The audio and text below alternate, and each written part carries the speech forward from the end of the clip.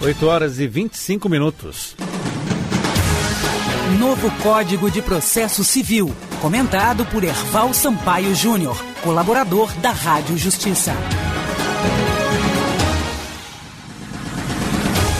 Doutor José Herval Sampaio Júnior, que é também presidente da Associação dos Magistrados do Rio Grande do Norte, juiz de direito, ex-juiz eleitoral e muito mais. Bom dia, doutor Herval.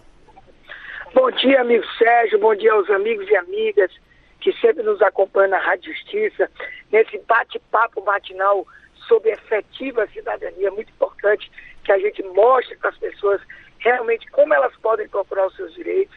Eu não me canso de dizer, esse é um dos maiores direitos e garantias fundamentais do cidadão. Realmente reclamar de quem leva o seu direito ou ameaça o seu direito, realmente ir ao Poder Judiciário e que este preste uma tutela jurisdicional efetiva, realmente tutelando o direito que venha a ser lesado ou ameaçado.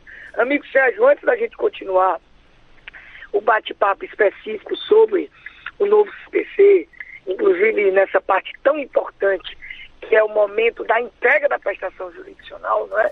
O momento da sentença. Claro que o amigo e amiga que está nos ouvindo deve estar dizendo, mas doutor Herval só tem falado da sentença que não presta, da sentença que ninguém quer, aquela sentença que não resolve o mérito. Claro que eu estou falando seguindo a ordem, né, de cronologia do próprio CPC. Nós vamos chegar na sentença boa, na sentença que todo mundo quer, naquela sentença que vai dizer se a pessoa tem ou não tem razão. Mas antes a gente tem que passar por todos esses elementos. Agora, sempre dentro daquela atualização semanal, dentro daquele bate-papo que sempre a gente faz, né, colaborando na cidadania no sentido amplo, a gente não pode deixar de tratar do tema do momento. Indiscutivelmente, é o tema que, vamos dizer assim, nos aflige do modo geral.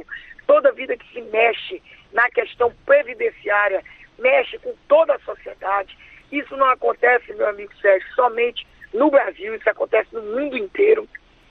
Previdência é algo que todo mundo se preocupa, todo mundo sabe que um dia vai ter que parar de trabalhar. Infelizmente a gente não consegue ter toda a capacidade de trabalho, toda a energia necessária para trabalhar indefinidamente. Todo mundo quer segurança jurídica, todo mundo quer, evidentemente, a partir do que contribui, saber que quando para de trabalhar, evidentemente, vai receber algo para a sua sobrevivência. E nesse sentido, a gente sabe, já fez, salvo engano, 2 ou 3 comentários aqui sobre o tema. Ontem, o governo cumpriu sua promessa, eu até atesto, porque estive com o próprio secretário especial da reforma da Previdência, na realidade, da Previdência, ligado agora ao Ministério da Economia, o secretário Rogério Marinho. Ele tinha nos assegurado que realmente no dia 20 de março a proposta relativa aos militares chegaria como de fato chegou, tá? Então, o que é que eu tenho a comentar sobre essa parte em específico da reforma da Previdência? Na mesma linha de que eu chamo a atenção, eu acho que você, todos os amigos e amigas que nos acompanham, vão ver na minha fala a coerência necessária para uma discussão republicana, legítima, democrática desse tema.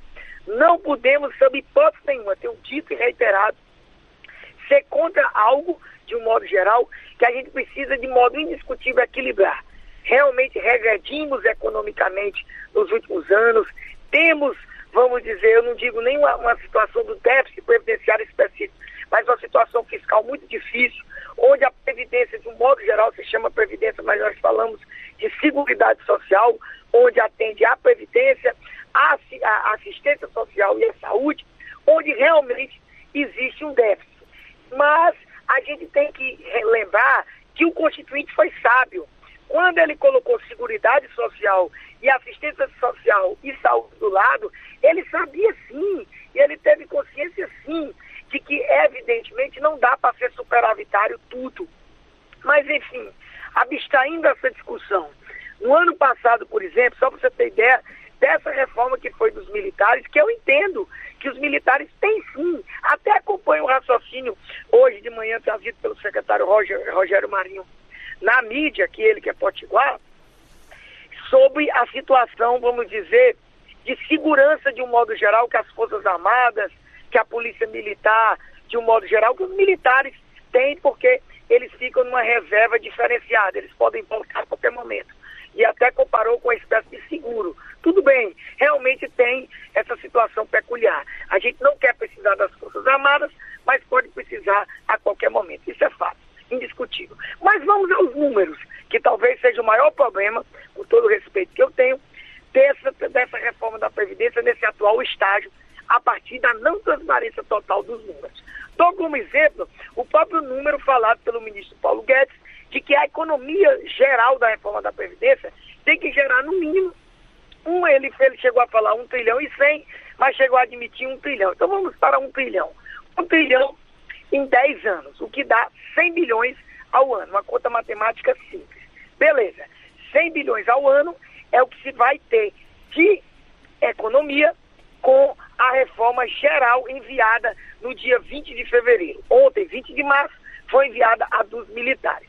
Segundo os dados oficiais, o déficit da Previdência no ano passado foi 283 bilhões.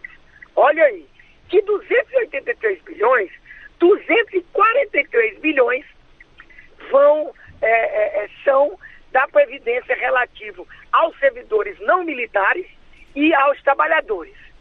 Veja, 243 bilhões de 283. E nós vamos economizar com a reforma da Previdência Geral, nas contas do governo, 100 bilhões. Ou seja, no próximo ano, se essa reforma passar, nós já vamos ter um déficit de 143 bilhões, 100 bilhões ao menos. Você tem ideia de quanto a reforma da Previdência dos militares, em termos de número, foi enviada ontem? Vai reduzir ao ano? Olha a diferença em disparidade com os próprios números do governo. O déficit dos militares, em específico, é 40 bilhões.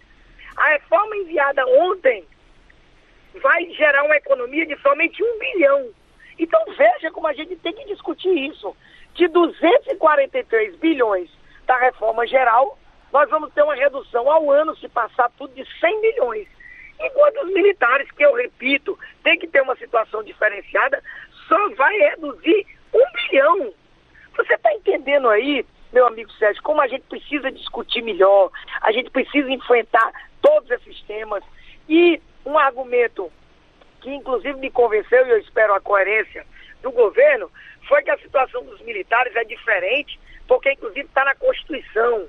As Forças Armadas está lá na Constituição. E justamente o que nós estamos defendendo, e sem nenhum privilégio especial, a magistratura não quer nenhum privilégio, ela nunca se considerou privilegiada. Na realidade, a carreira da magistratura tem peculiaridades em razão da proteção da sociedade, também está na Constituição, e na Constituição é o que nós defendemos, que não pode haver essa desconstitucionalização das regras e princípios, porque leva a uma insegurança jurídica muito grande, uma remissão à lei complementar, de que a gente não vai saber o que vai acontecer. Enfim, precisamos discutir, precisamos que os dados apareçam, e realmente o momento oportuno, o espaço pertinente é o Congresso, e eu tenho certeza que nós vamos discutir a fundo.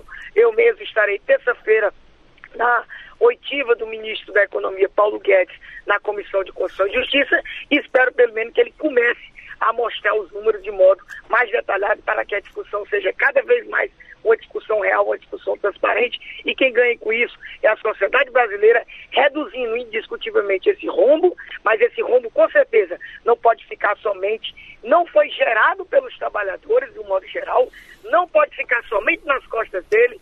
Nós temos aí a DRU, nós temos aí os grandes devedores, nós temos aí, em especial, as diversas maneiras com que se retira dinheiro da Seguridade Social de um modo geral. Enfim, amigo Sérgio, eu trago essas pequenas colocações desse tema tão atual que é a Previdência, e de ontem para cá a Previdência dos militares.